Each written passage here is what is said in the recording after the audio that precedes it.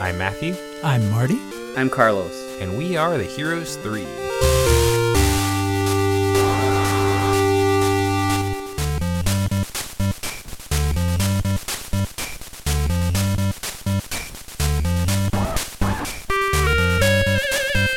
Welcome to Heroes 3, the bi-weekly podcast where three friends explore the best, worst, and everything in between in the world of Asian cinema. Check us out on Facebook, Instagram, and Twitter. We're at Heroes3 on all three of them. So, this week, I'm very, very excited. We're continuing our look at Chanbara film with possibly the most Chanbariest of the films we've done so far, with 1972's Lone Wolf and Cub, The Sword of Vengeance, which was directed by Kenji Misumi, who we also saw from Zatoichi earlier, and starring Tomisaburo Wakayama as the main protagonist, Ogami Ito. And this is the first film in our series in color. Yep, you're right, it is. That's right, because I watched several of the Zatoichi movies, and the third one is in color, but we didn't talk about the one on the podcast. But yes, this one's in color. We're in the 70s. See a lot of red, which I love. Yeah. We're in the 70s here, and there's a lot of DNA from Zatoichi in this film. We've mentioned before that Tomisaburo is Shintaro Katsu's brother, and actually Shintaro Katsu is one of the main reasons that this film even exists. So by the 70s, Shintaro Katsu has his own production company, Katsu Productions. And honestly, from what I've heard, he's gotten pretty tired of doing Zatoichi films. We mentioned that there are more than 20 films in the span of a decade, and the companies came to him actually looking to adapt Kazuo Koike's manga Lone Wolf and Cub to make it into a film, and he actually wasn't interested in starring in it, and but what ended up happening is he went to his brother, and his brother actually was ridiculously excited to star as Ogami Ito. And there's actually a pretty funny story of Wakayama going to Kazuo Koike's office and basically begging for the role, but actually like kind of proving his worth. So he's kind of a bigger dude. He doesn't, similar to Zatoichi, obviously you can see the resemblance. These aren't the most physical men here, but he came to Koike's office and said, I want to play Ogami Ito. Like, I demand that you let me do this. And he had like a fake sword with him, and he did some performance and actually flipped around for Koike. And he said, "Oh, cool." He said something like, I might be fat, but I can do this. Oh, wow. Yeah. So that basically locked in him for the role that we see him in here. And I was just picturing that he went to the office and like stripped down into samurai underwear. Like he does it with amazing confidence. It's like kind of an inspiration. Body positive legend.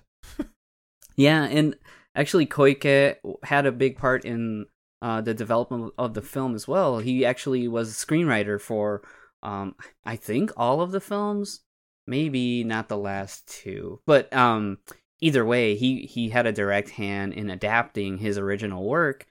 He was the writer for the original. Goseki Kojima was the artist, and he helped translate it to the screen. And actually, there are moments in here where they're directly taken from the manga, and it's actually really impressive how they handle that. And actually, in some moments, you can argue that it's even cooler than what they show in the manga, and we can talk about that as we go through the film. Man, that's amazing. Yeah. Now, whenever we were first kind of planning for this arc, I think that maybe even want to do this was actually, we'll get into it a little bit probably during the episode, but The Mandalorian on Disney Plus that started 2019 is a very similar, and I'm sure that's intentional, it's a very similar idea of like, it's the whole Western cowboy turned into, or the samurai turns into the cowboy, which turns into the space cowboy for bounty hunters in Star Wars. But the whole finding a child and having to basically carry the child around with you while you're doing dangerous mercenary work. In a little pram too, which is and having a little multi-use carriage to carry the baby around in. Yeah, actually, I'd say that the cart is more useful than Baby Yoda's little floating guy. Yeah, that's true. So. But it was weird when this little baby like kept eating frog after frog. Yeah, it's weird. It was 1-to-1. Favreau's a fraud. One of the things fraud Vero. Since you brought up Mandalorian, one of the things that I don't know, maybe I was listening too hard to try and find a similarity, but I feel like the main theme for like the intro of Lone Wolf and Cub, there's like kind of this wild like reverb guitar like yeah, twang. That kind of reminds me of the very beginning part of the Mandalorian's theme. I mean, it doesn't kind of build to what the Mandalorian's theme does, but I think it's pretty similar actually. I think a lot of that's it might be a direct callback, but I think a lot of it's just a lot of the spaghetti westerns in this time just had that as like music, and a lot of that is kind of it's funny, the spaghetti western and Japanese samurai movies kind of have a constant back and forth overlap between the two, and like they keep influence each other, like totally. A Ouroboros kind of thing. And when you're playing in the same kind of region, it doesn't really even require you being read up on everything to kind of draw parallels. Like I imagine you could probably make your own zombie film having seen 2 or 3 films, and there are likely going to be a lot of common themes that already exist or whatever. But no, and fascinating. I guess we didn't really get into that back and forth too much. We did talk about it way back when we covered Yojimbo.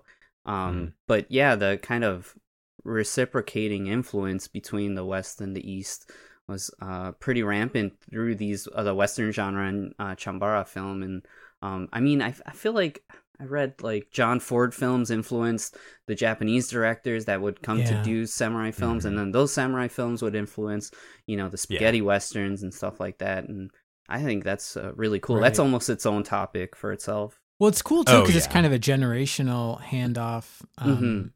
John Ford influencing Japanese directors of the 50s, 60s. And then the kind of bearded generation of Hollywood directors, were so influenced by these Japanese films. And yeah, it's just kind of an awesome conversation. Also, it's so cool that they're kind of relatively equivalent periods in the respective histories to draw from. It's like feudal Japan isn't really like the Wild West, but yet there's enough there where you can draw out a lot of like similar themes. It's so cool. Yeah, and right now it's 1972, and actually what I was reading was that Chambara films were on a downward trend, and Kenji Misumi, the director, actually was feeling like this is kind of going to be relegated to TV, and actually Lone Wolf and Cub kind of revitalized the Chambara genre for its time, and I do feel like it's in a big part the violence that you see in this movie, the kind of wild kind of exploitation of the sword violence here. But I also do feel like there's like a counterculture to it that I think it resonated with people in the 60s, like culture that even in Japan, there was a lot of kind of counterculture stuff going on. And we've covered, let's see, when is the Street Fighter? I feel like it's shortly after this, maybe 1976. You've got these 74. It's around that. Yeah, area, I think though. right around that time. Yeah, totally. You've got these kind of things, and I mean, even with Sword of Doom that we talked about last time, it's kind of like this kind of inverted take on what you would expect from samurai film. So I think that culturally it brought something to the table that people were really hoping for or hurting for. So there were 6 Lone Wolf and Cub films, and not quite the 22 or whatever it is for Satoichi. Right. But I do feel like Tomisaburo Wakayama was very dedicated to the role, and people talk about how serious he was with how Ogami Ito is handled, and he'd have a lot of input and like, oh, he should act this way, or if a character did something weird, he'd be like, no, that's not how they would act. And they actually were trying to adapt Lone Wolf and Cub to become a TV series, and he wouldn't have been in the role, and he was actually so upset about that that he's like, I'm not doing this anymore. So I do honestly feel like if that didn't happen, we could have had another Zatoichi situation where it was like 20 something movies, but because he was so stubborn, I guess, it just kind of ended the series, and it didn't end up following the manga, which, I mean, Matthew and I were talking about this before we recorded, is huge. I have the first omnibus, and it's 700 pages, and it really doesn't even get into all of the material that we see in this first film, because they kind of jump back and forth time-wise, revealing more of the past of this main character and his son. And wasn't the manga one of the early kind of like crossover hits in America? Yeah, I mean Frank Miller. There's like the Frank Miller the cover. Yeah. He does the covers. I was gonna say, the if you get an English language version of Lone Wolf and Cub now, it's probably the '90s Dark Horse prints, and it's Frank Miller. Yeah, with the covers. Yeah, even before that though, when they were because he did the covers in the '80s, I think. Yeah, right? It's like I think Dark first Horse edition used them. Or maybe it's the '80s, but no, it's different. So like I think it was called First Comics or something. And I mean, we can talk about comic books if you want, but Frank Miller was like super into it, and I mean, Lone Wolf and Cub and like I was getting confused. Yes, the First Comics ones are the ones that I was thinking with Frank Miller, but yes, the ones you'll find online are probably the Dark Horse ones. Yeah, I mean the ones that you'll buy in your local comic book store are the Dark Horse ones. And I think those Dark Horse editions, they use some of the Miller covers, right? Yeah, the omnibus that I have has a cover by Frank Miller, and he would write some like forwards for the comics back then too. And anybody that's familiar with his material can see that these were very influential in his work. Was it? Oh, as far as Zatoichi, that I got into Frank Miller a little bit because of the influence on Stick in Daredevil and stuff like that. Oh, so, sure. Yeah, it's all related. It's again, here we are seeing how different cultures influence each other, and we kind of all reap the rewards of it. So it's really cool to talk about. Well, it's awesome too, thinking of because I mean, obviously it's important to mention the conversation across filmmakers, but across mediums is super interesting. Because I mean, so far each one of these films in this arc boasts like just such glorious framing and perspective, and you could totally see that as being influential on comic artists, somebody like Frank Miller. Yeah, totally. And anime too. We talked about that a little bit last episode, but yeah, really, really exciting stuff. Let's see, what were some other things I wanted to mention before we started talking about the movie? I think that pretty much covers everything. Any connections with the manga I was going to bring up during the episode. Oh, and I did watch a PG version. It was like 45 minutes. Did I miss anything? Everyone is okay. No one dies. Oh, I guess before we since you're talking about different versions of the movie, we should talk about Shogun Assassin very quickly before. So, I don't know if you guys had time to watch it, but I kind of shared it with you guys too. And Shogun Assassin was brought over to it's the first. It's like maybe like 15 minutes of Lone Wolf and Cub Sword of Vengeance, which we're talking about today. But then it's also much of the material is from Baby Cart on the River Styx. Yeah, the second film. One. So what they did is chopped it all up. It's a dubbed only. So and they actually redid the score. So honestly, I do feel like it's awesome. It's actually really cool. Oh, cool. Yeah, the way that it kind of puts everything together and gives you the essentials from the first film, and then kind of gives you like the meat from the second film, which I feel like the second film is like they turn everything way up and it's super entertaining. And yeah, it's really good too. It's got a whole bunch of really cool characters, and there's like all of the action is really great, and just where it goes is super fun. So I really can't fault them for doing what they did. I mean, we've seen so many times where things get totally jacked up when people bring them out here, but it kind of exists as its own thing, and it's developed a huge cult following. And I think, I mean, I remember seeing clips of it when I was a kid, and I was like, whoa, what is this? But watching it for the podcast, I feel like, I don't know if it was a happy accident or what, but something about it really works. So that's cool. It's kind of like Meet the Beatles, the Capitol Records version of the first Beatles album, which is like combining, basically the strongest songs from Please Please Me and then the newest singles, and it ends up being just like this ultimate thing. I could see that. I'd argue it's almost better than the actual first album. Yeah, for sure. Did, so it's just like a listening experience. It's like just knocks you over.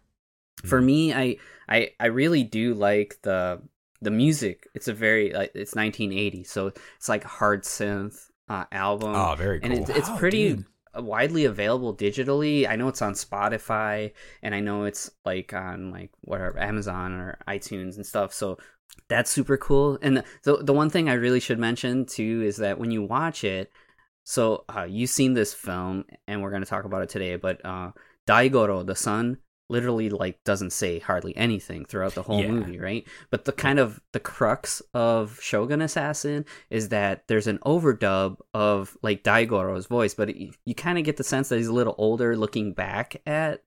I thought it was going to be like, stuff. Look Who's Talking or something. Yeah, no, not like that at all.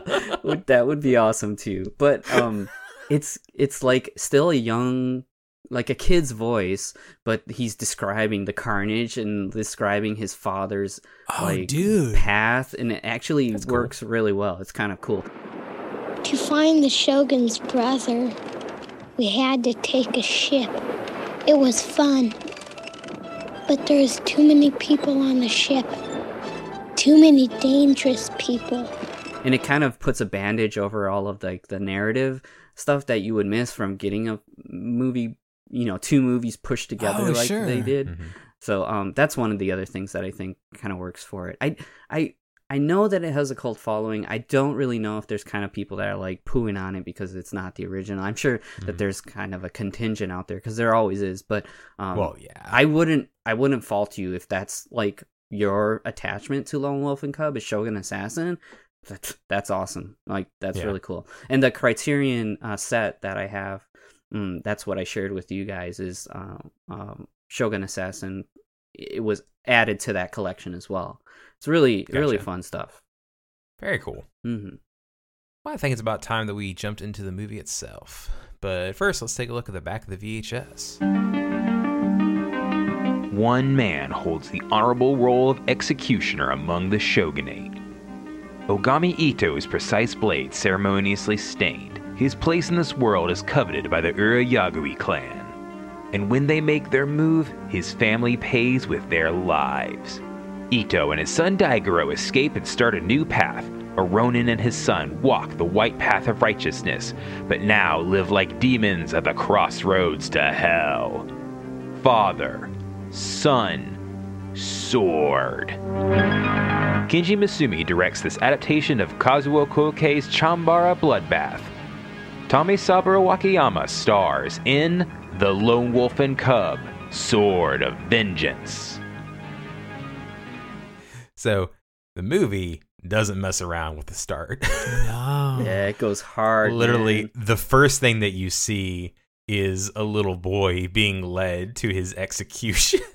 I love it.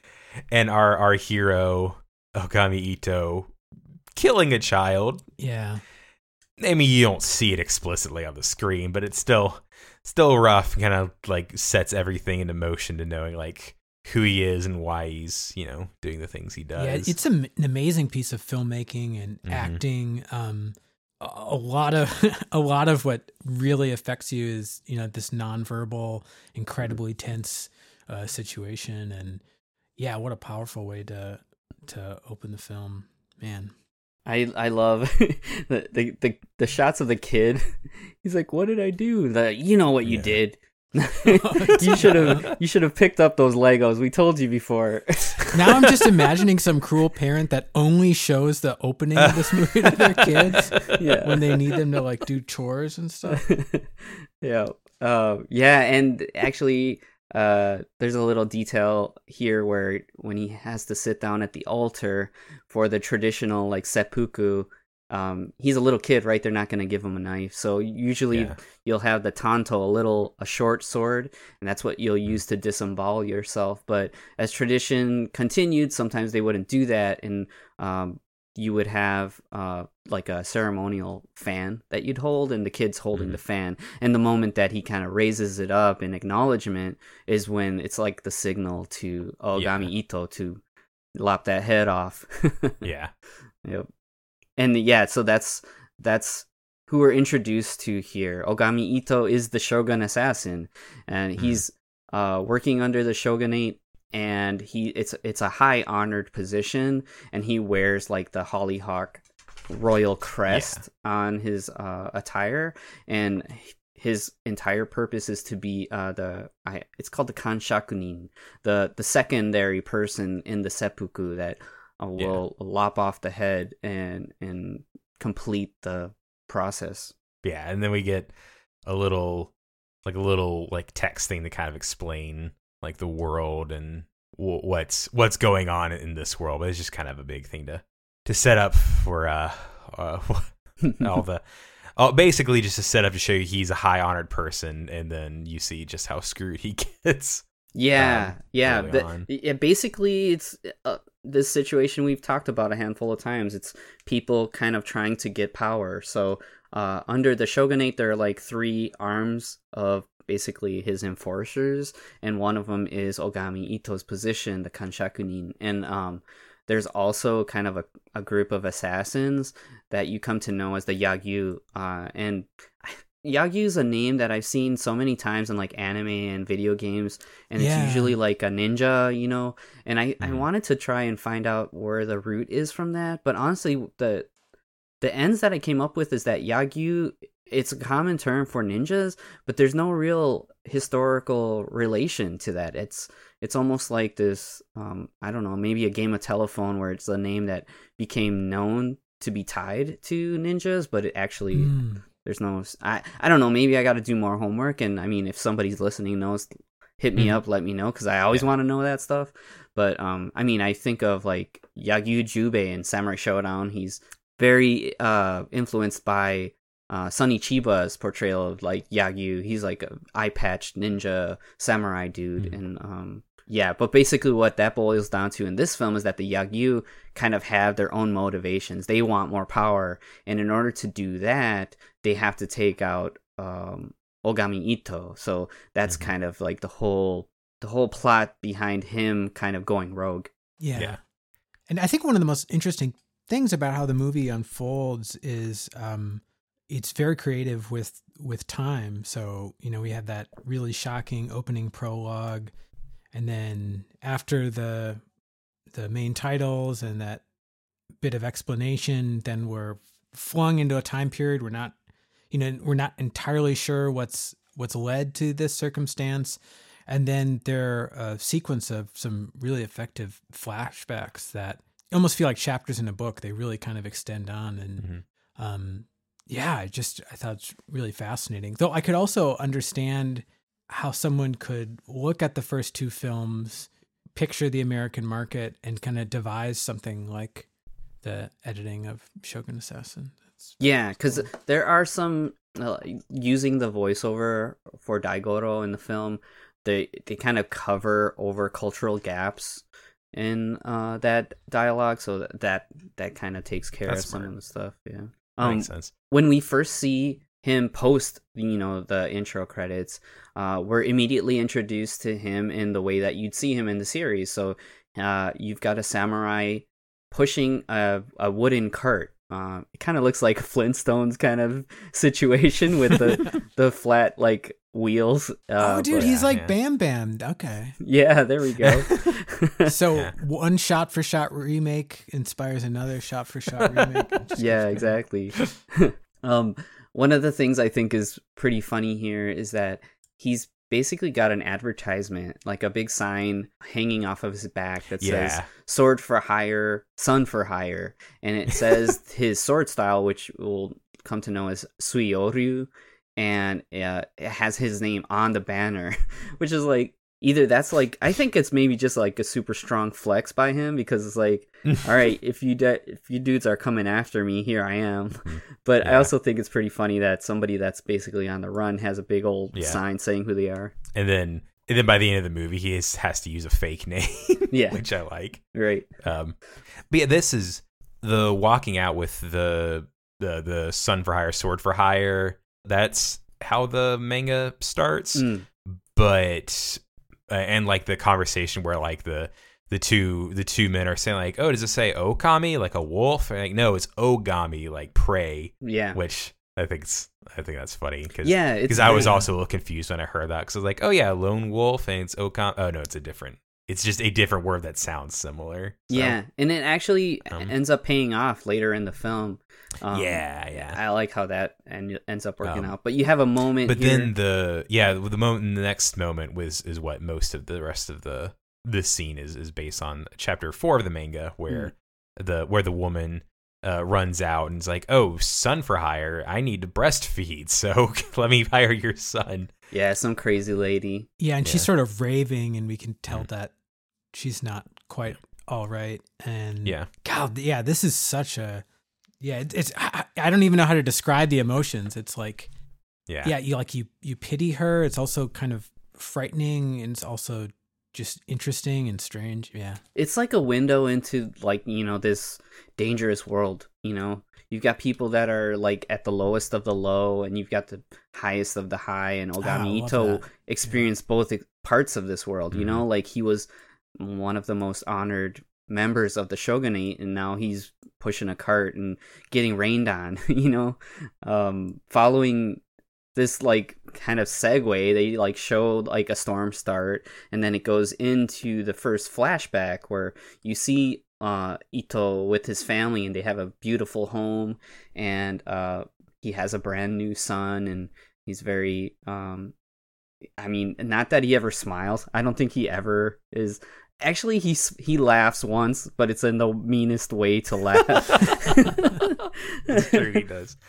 Because there's one scene where he's playing with his son, and even then he looks deadly serious while he's splashing water at his baby. Yeah, actually, I'm glad you mentioned that too, because I was thinking about as a manga, like where this kind of relates to stuff of the time. And I know that Koike and you guys are familiar with Lupin the Third, the thief kind of. Yeah, definitely. Monkey Punch was kind of a contemporary from around that time. But also you had, and I forget the mangaka's name, but Golgo 13. Have you heard of that? The assassin, like the professional? Yeah, I've heard of it. I haven't read it. So, okay, Duke Togo, he's like this expert sniper, and he's like super hardcore assassin, and he's never smiling. Like he's always angry, always scowl on his face. And I do feel like in a lot of ways, this is Lone Wolf and Cub is kind of a feudal era answer to Golgo 13, because if you read the manga, a lot of the chapters are different types of assassinations, and it's actually sometimes it's kind of funny how Ogami Ito like sets up these kills, and sometimes it's like, I'm super hardcore and I use this technique. So it kind of reminds me of Golgo 13, and that came out in 1968, 2 years before Lone Wolf and Cub. So it's kind of cool to think about that in context.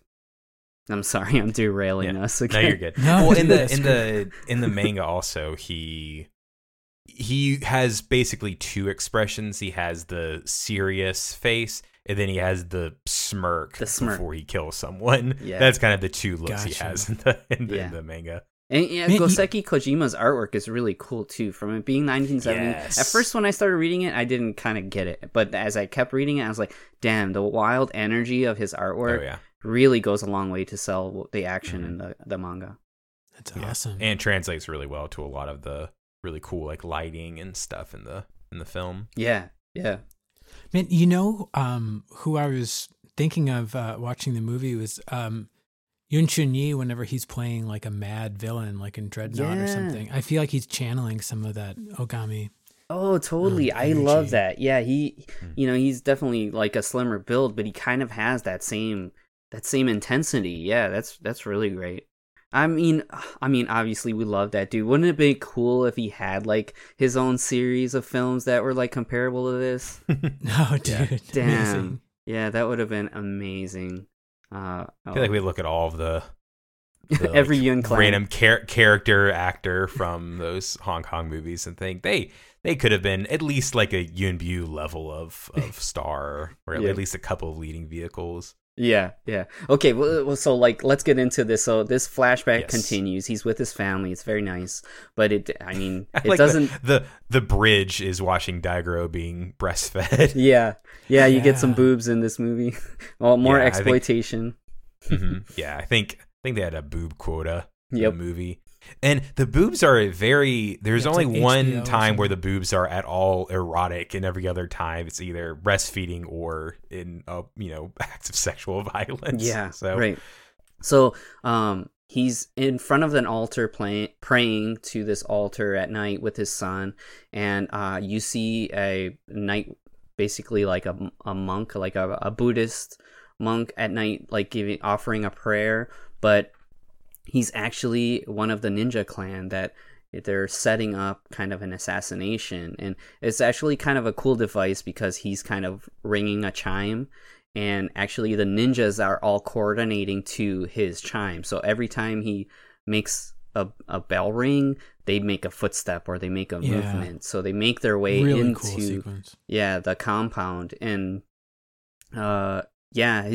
his family is killed. All that survives is Daigoro and himself, and this kind of is like very out of nowhere. And you get a tragic moment with his wife, and she actually like leaves like a blood mark on Daigoro's face. When you also see one of the ninjas planting something in his yeah, like the sign of the like, Shogun. shrine, yeah.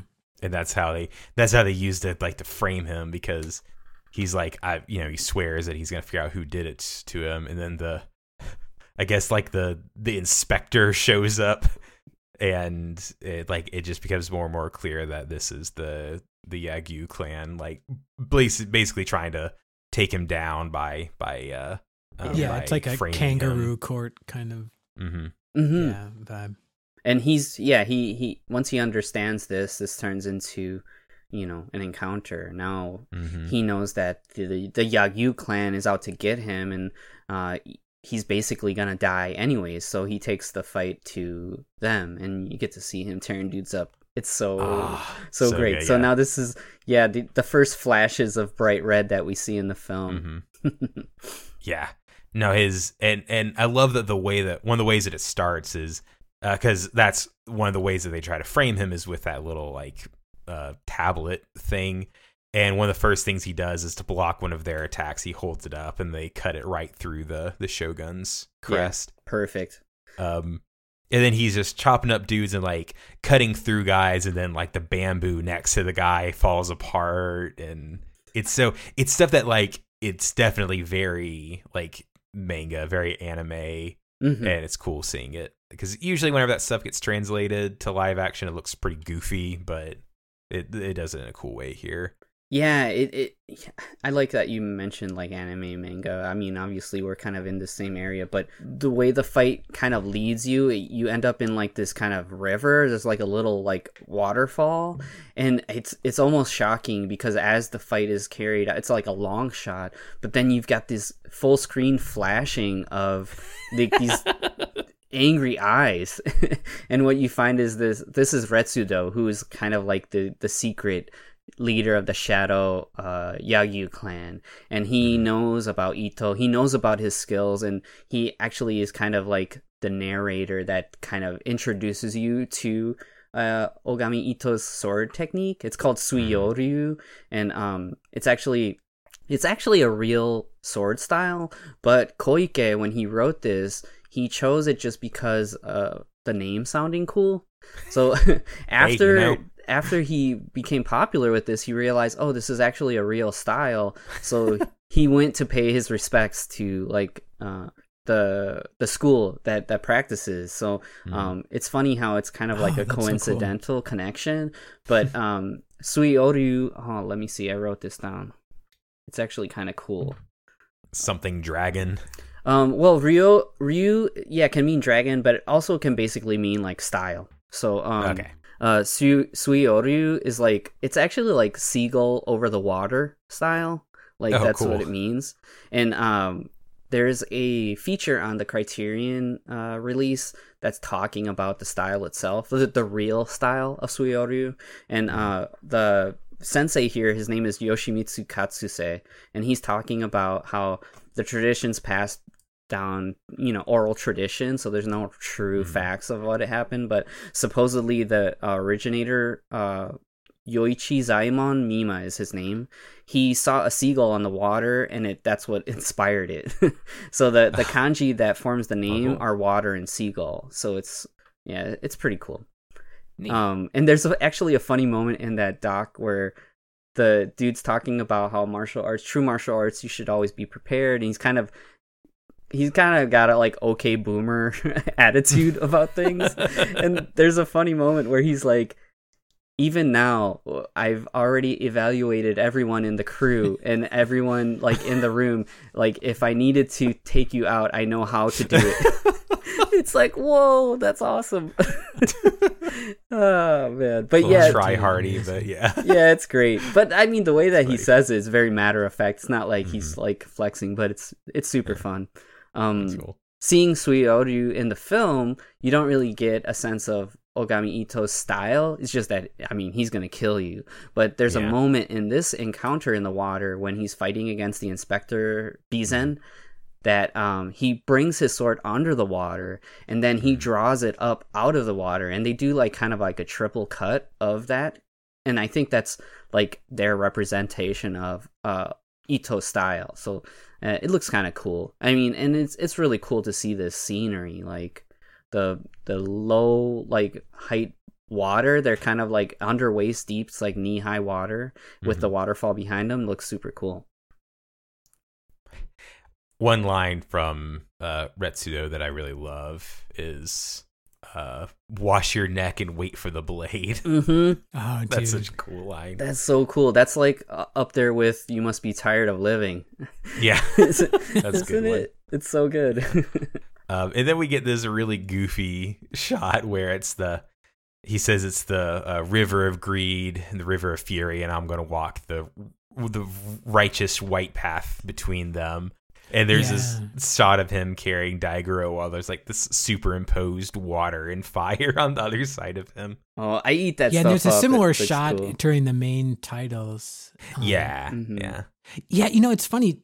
Compared to the other films in our arc, there's definitely a lot more of like kind of a pulpy factor to this movie. And I think, I don't know, that combined with it being more modern and in color, it definitely kind of separated itself for me, kind of watching in this arc. So following this, we have our next scene, and this is kind of like what I was talking about, where chapters of the manga will be basically somebody hiring Ito to do a thing, and then it plays out. And what we have here are 3 samurai that are kind of on the take with Ito. They know he's coming, and they're like, hey, what I'm gonna do is I'm gonna try and hire him for this job. But basically the leader of the 3 says to the other 2, like, all right, I want you guys to attack him, and if he is who we think he is, you're gonna die. But if he isn't, you're gonna kill him. And they're like, oh sure, that sounds great, we'll do that. Yeah, it's like heads I win, tails you lose. Yeah. Kind of a thing. It's so funny. But they do turn it into this like somber, honorable moment, and it's like, thank you for agreeing to give your lives. And they're like, this is moving really fast. Like, did I agree to that? I feel like there could be other options between the two. Yeah. Oh man, so funny. So yeah, actually the way that he takes these dudes out is pretty funny too, because he greets Ogami and he takes him to shelter because it's still raining out, and as they're talking and discussing the details, because another thing about Ito is that he will take a job, he has his own high price, but he says to them, like, you have to tell me everything. I need to know why I'm doing it and what the secrets are here. Like, I don't want any weird stuff, because he himself is kind of on the opposite side of the law. So he gets his money, and then as the guy's saying like, "Oh, are you up to this job?" the other two guys come in from behind, and he just does almost like a Zatoichi style one cut kind of situation. He draws his sword, slices them up, and then just carries on like nothing happened. It's wild. I love it. Yeah, it's good stuff.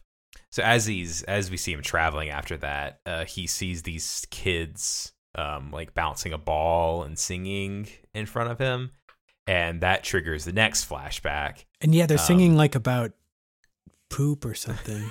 And that's also they out translate of the it differently manga. in the.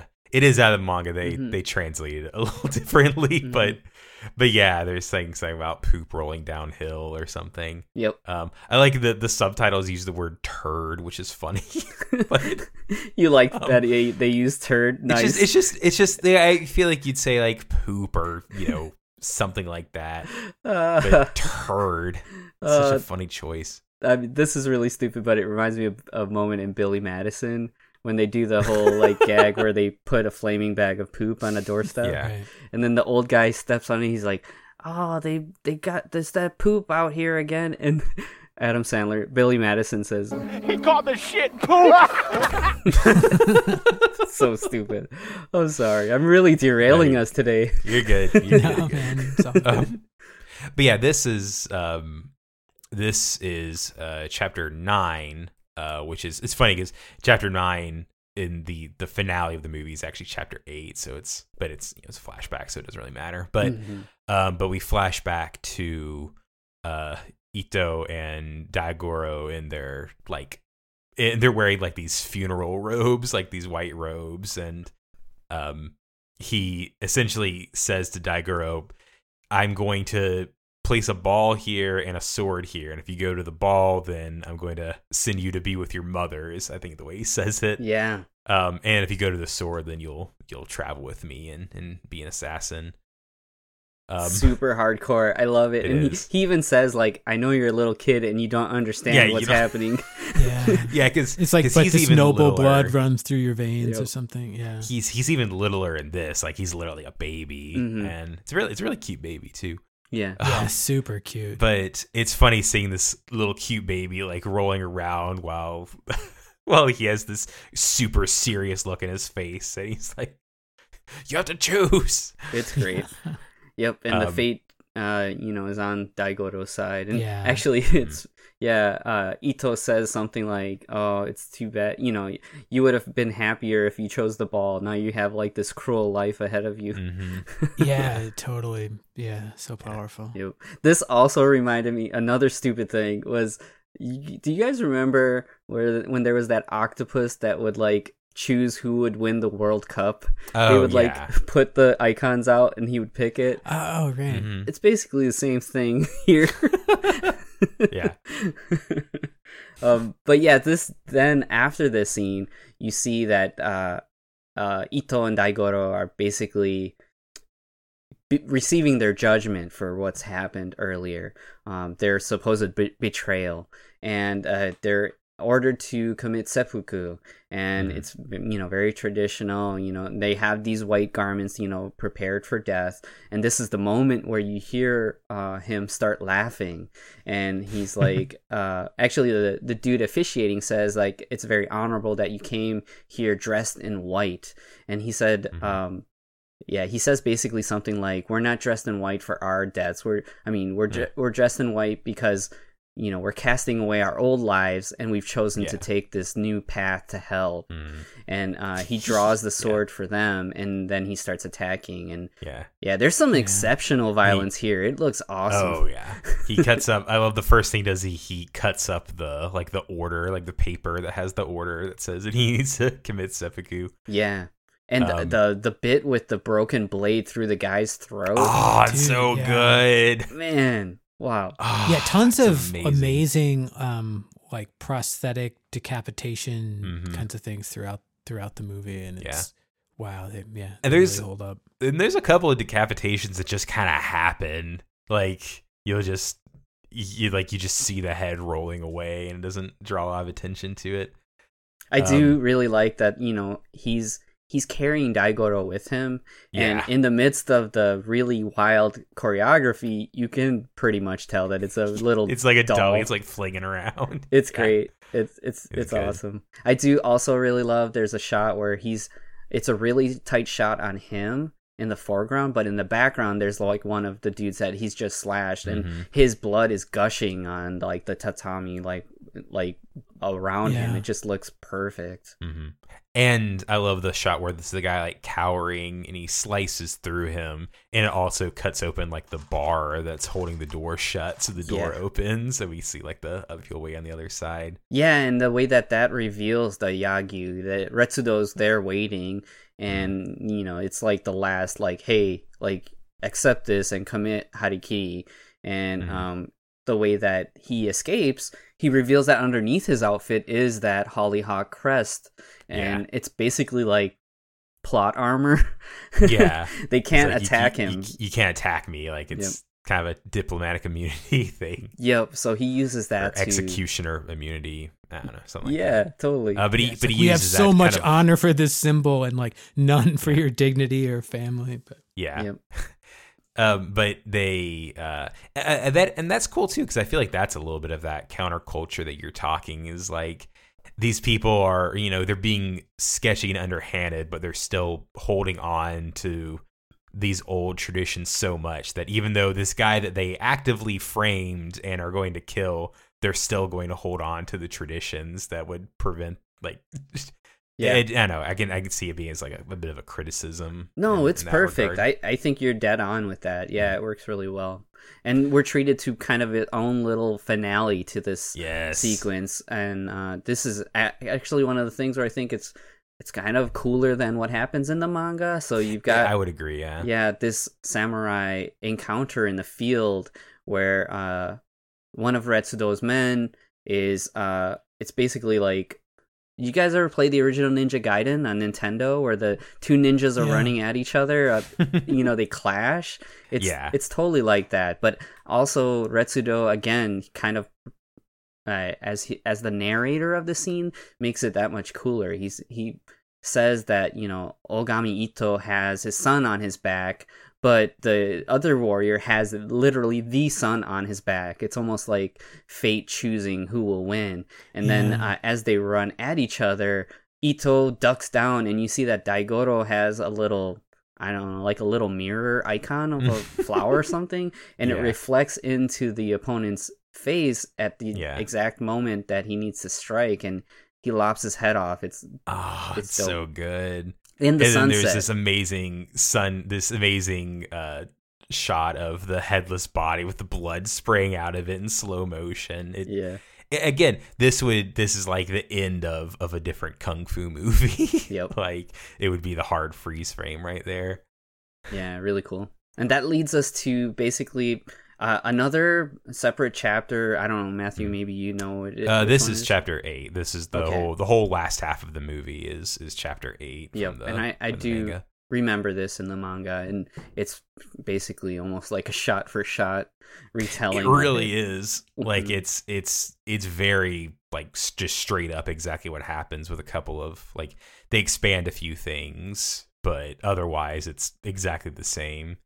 See, he goes across this bridge and sees these bandits like chasing a guy off of the bridge, and that's actually one of my favorite panels from the manga, is the guy that gets pushed off the bridge, like holding his hand up. Right. Them. That's a really cool shot, which they don't really replicate here, but plenty of other cool stuff. And they like threaten to cut the bridge while Ito's standing on it. Yeah, and he basically rationalizes his way out of that. So he makes his way across, but then he's basically captured by these guys. So he's whisked away to their lair, and you find that they kind of got the run of this little town. Yeah. It's there's like it's called Go no Mori. It's like a hot springs, and all these bandits are basically running stuff, and you've got a little pool of basically their hostages. So there's kind of like these down and out people. There's a Buddhist monk, and there's like a samurai suffering from consumption, like we talked about in our Zatoichi episode.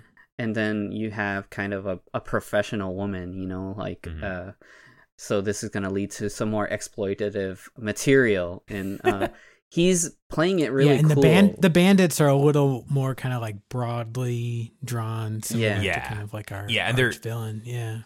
And they're definitely not Yakuza. Like, they're not like organized like criminal underground stuff. These are just some bandits that are trying to like kind of figure it out as they go. Yeah, they're almost like barbarians. They do have this leader, and actually I love how that plays out. So there's like this one man that's kind of like the leader, and then once he meets Ito, that's when he uses a fake name to introduce himself. Yeah. And then the leader's like, man, I know this dude from somewhere. Where is that?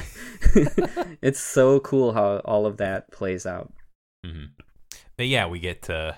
I love whenever they're meeting up all like this kind of motley crew of travelers that were in it. Whenever they talk about the woman, her biggest crime is that she's a pillow thief.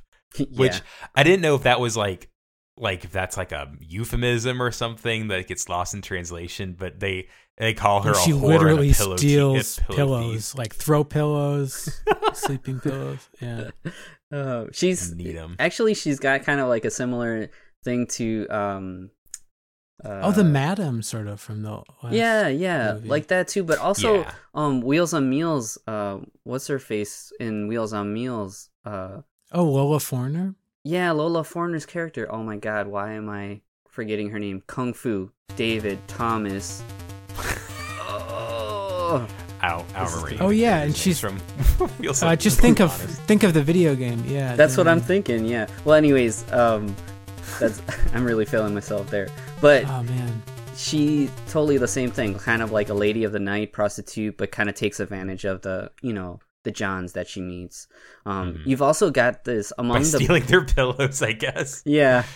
Well, I mean, different era. Who knows? Pillows could be worth something. That's right? true. That's true. And actually, I mean, sleep is a wise investment, man. If you don't invest in your sleep, that's true. You need to do Sylvia. Sylvia, thank you. There you go. Oh man, thank you, Marty. That's awesome.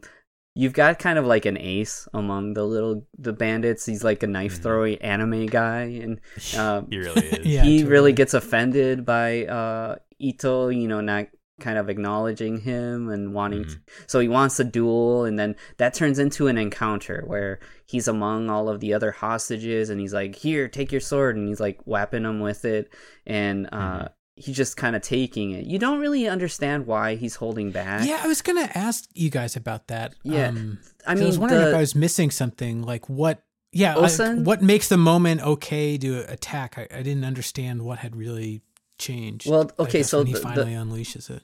Yeah, the woman Osen, she basically says, he's a samurai, he has honor, and he's not just gonna, rise up to, incitement. So like she kind of like reasons that for you, but you don't really get a sense of Ogami Ito's perspective here.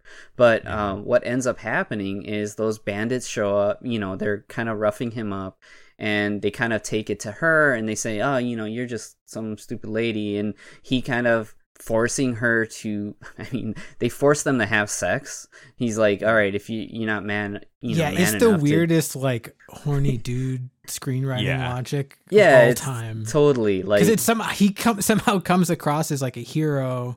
Hero for having sex with a pretty lady. Yeah, and she's kind of taken with him afterwards for doing it. It's almost like he honored her by doing it. Yeah, because he's like high honor and she's low class or something. I don't know. Right. At least there's some really cool shots though. Yeah, the like double, triple exposure stuff during like the lovemaking is actually super cool and sensual and stuff. And this is what happens in the manga as well. Yep. And there's it, although it's funny because obviously in the manga, Ito is he's very svelte, very like burly guy, and there ain't no dad bod. Tommy Sobero's got mad dad bod going on right now. So. And he's got this crazy underwear that's like super wedgy in the back, but like goes up almost to his nipples in the front. And Yeah, it's the kind of coverage. it's kind of fun. It's what you Yeah. want. It should really make a comeback, as I say, as a larger man. But Awesome. Meanwhile, after all of But this yeah, I guess. happens- Oh, sorry to derail things, but I guess like more broadly, like what is he waiting for?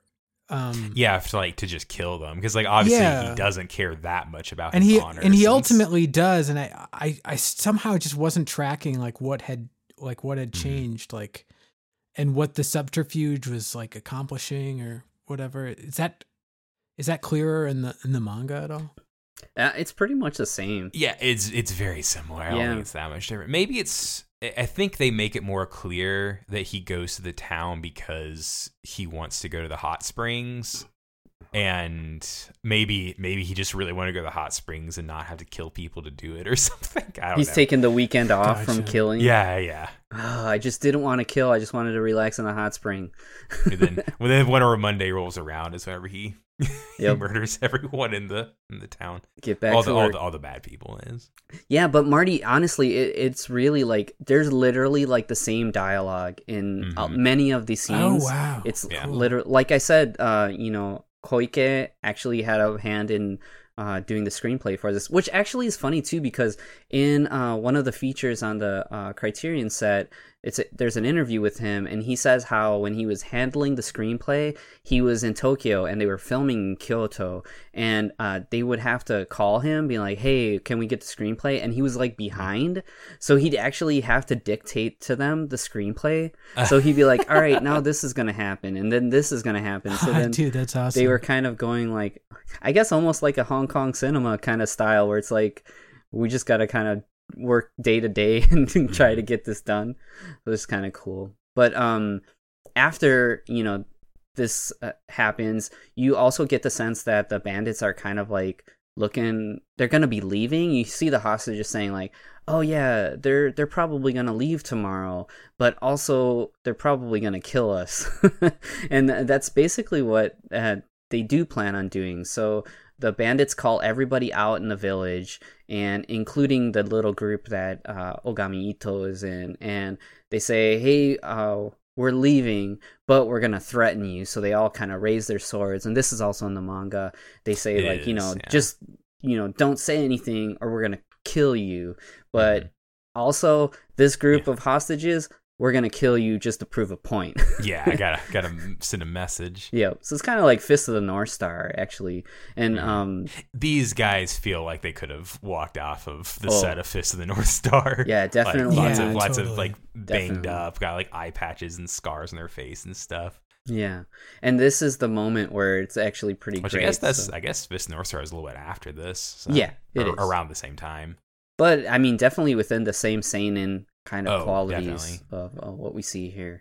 And you have this payoff now where you have the dude that's like, "Man, I know I remember this dude," and actually it's like totally a coincidence in how he realizes it. Well, it's like trope number 4 or whatever, where it's like someone is saying a word that triggers Yeah. something for him, and it's like, wait a second. Yep. And And then one like, of at those the right time, another word gets triggered. It's Yeah. awesome. Yeah, Man, really this good. guy's really acting like a lone wolf. Yeah. Not quite that bad, but I'm going to play my Atari. but yeah, it's the person says like, what was the first one? Because I know the second one. is the that he's- Assassin. The Yeah, samurai it's is assassin. saying, That's right. You've got the samurai suffering from tuberculosis, and they actually give him a chance to fight for his life. But he says that I'm too sick, that I will perform seppuku, but I need kanshakunin. I need the second. Yeah, I need a second to And cut my then- head off. And he's like, "Oh, a second. He's like, I know "Sec-" someone who is a second." Yep. And then he looks at the monk who's praying. He's like, "Praying. Another word for praying is ogami." And he's like, "Holy smokes!" Yeah. And then he has the fear of God in him, and that's just as Ito rolls up in his cart. Which also I wanted to mention. I don't know.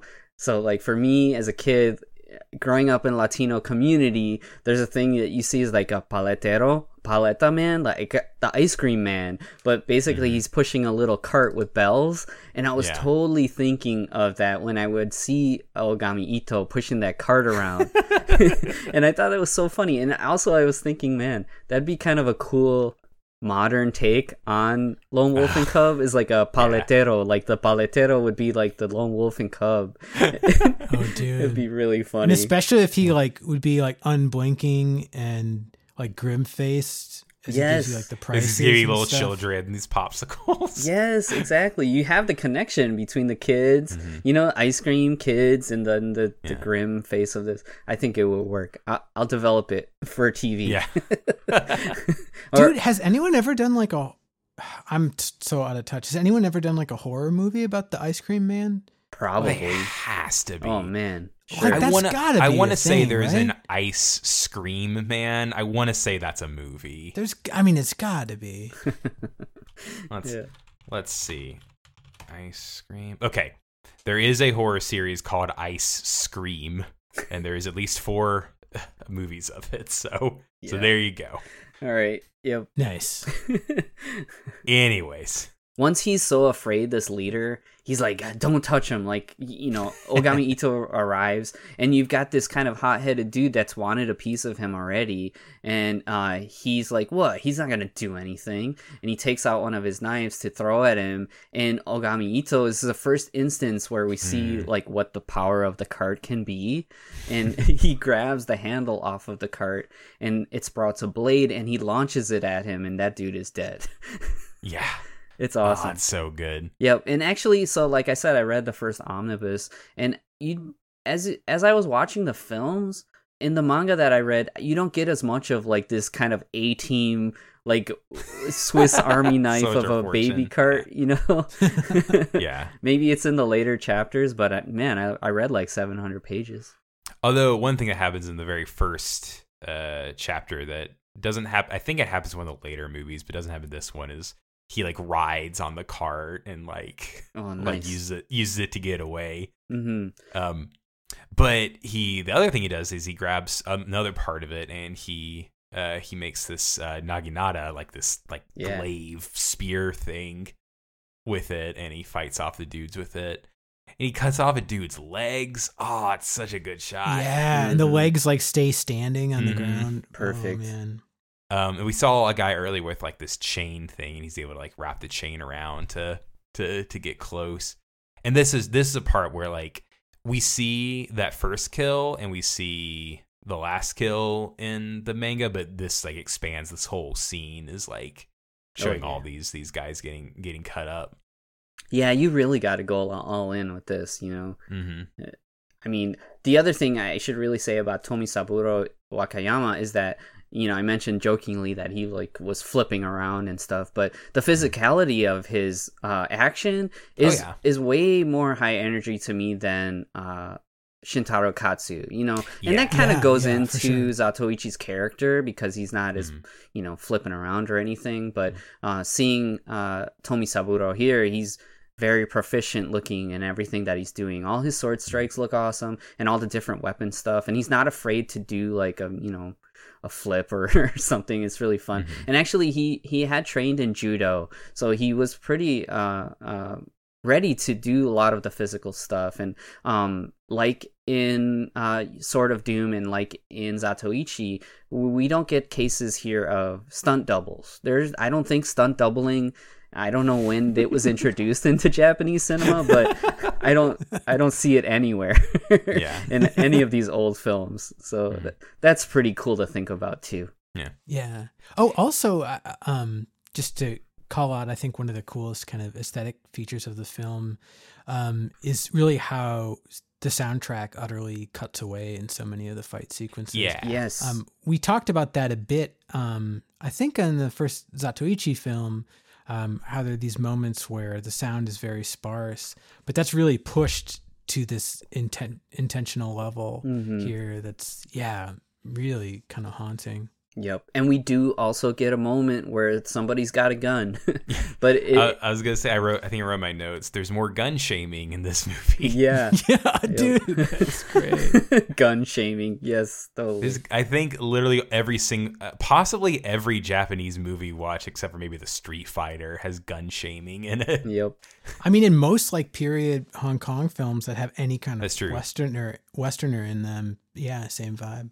Yeah. But yeah, this guy pulls out these two like pistols and he uses they take the time to show the woman grabbing Daigoro before he does this stunt. Yeah. But he like that was a flips up the reshoot cart. 2 months later.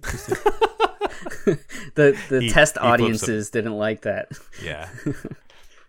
He flips up the cart and the bottom of it's like metal, it's bulletproof, and the bullets just bounce off of it. Yeah. Yeah. But yeah, and then he just grabs his son, puts him in the cart, and kind of just walks away, and that's basically the movie.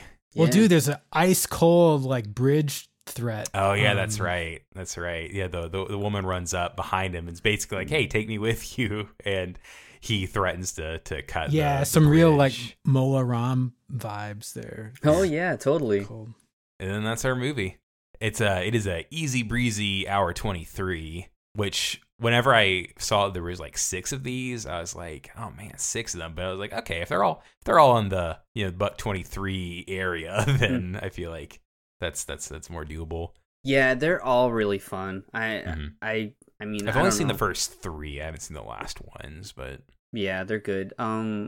Yeah, I think what is it the 6th one is the one in the snow. There's some cool stuff in there. You get to see the cart on skis, which is great. I think it was in the 4th one. The cart is straight up got like machine guns on it or something. It's Awesome. really fun. Yeah, Wow. it's a really good time. And yeah, like I said, the Criterion release is really nice.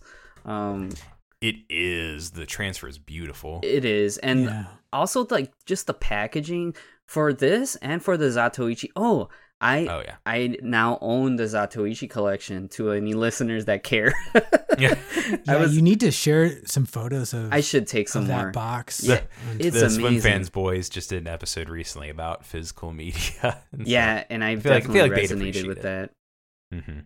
Physical media is fun, but it's like this horrible vortex of addiction Oh, that. it is. Yeah, and I blame you guys for this because the podcast has turned this Oh, and man, yeah, turned me onto this. Turn stuff. you into a hoarder. Sorry. Yeah, it's bad news. But the Zatoichi collection is so nice. It's so It is. amazing. And just the artwork is awesome. I'm kind of jealous that it looks so cool because I was like, damn, I just want to do stuff like this. But the Lone Wolf and Cub set, I mean, much smaller set, but equally in the amount of care. Like the artwork's super nice on that set. It looks really nice. Yeah, that's Lone Wolf and Cub: Sword of Vengeance. I was a big fan of it, and I need to seek out the rest of them. I might just buy the Criterion set 'cause I really like them. I so. think there's a sale right now. I think they're Ooh. like it's not a half off sale. Maybe it's like 30% off right now. But yeah, if you see that and you're interested, you should own it. If you like these films and you live in the States, I think you probably should try and invest in treat yourself. Come on. We've been through a lot Yeah, this past for year, sure. right? There you go. But yeah, and the Baby Cart and the River Styx, the follow-up film, I mean, Marty, if you like this movie, the next one is almost crazier. It's like, it's so much fun. There's a whole group of female like ninjas that are super awesome, and it actually does kind of have some Zatoichi vibes where, you know, he's out on the road and then all of a sudden he nice. encounters some people and it's like, yep, you know, some straight street shit where it's like, I know somebody's gonna come up on me and start something, so let's see what happens. It's cool. Very Dude, cool. awesome. Well, thank you so much for checking out our show here. If you enjoyed it, then you can leave us a review on whatever you're listening to this on. And you can check us out on Facebook, Instagram, and Twitter. We are at Heroes, the number 3 podcast on all 3 of them. So, Carlos, what is our training for next week? We're not moving very far. We've talked about Kazuo Koike, and we talked about this Lone Wolf and Cub. One of his other pieces of work that I think would really be fun to talk about is Lady Snowblood. This is the first film from 1973, was also distributed by Toho, and we'll be able to talk about Meiko Kaji, the lead in this, and see some more great blood in this era of exploitation, and talk about how much this has influenced pop culture. So it's going to be a good time. Lady Snowblood. Very cool. Well, until next week, we're taking a look at Lady Snowblood. I'm Matthew. I'm Marty. I'm Carlos. And we are the Heroes 3. Remember your training.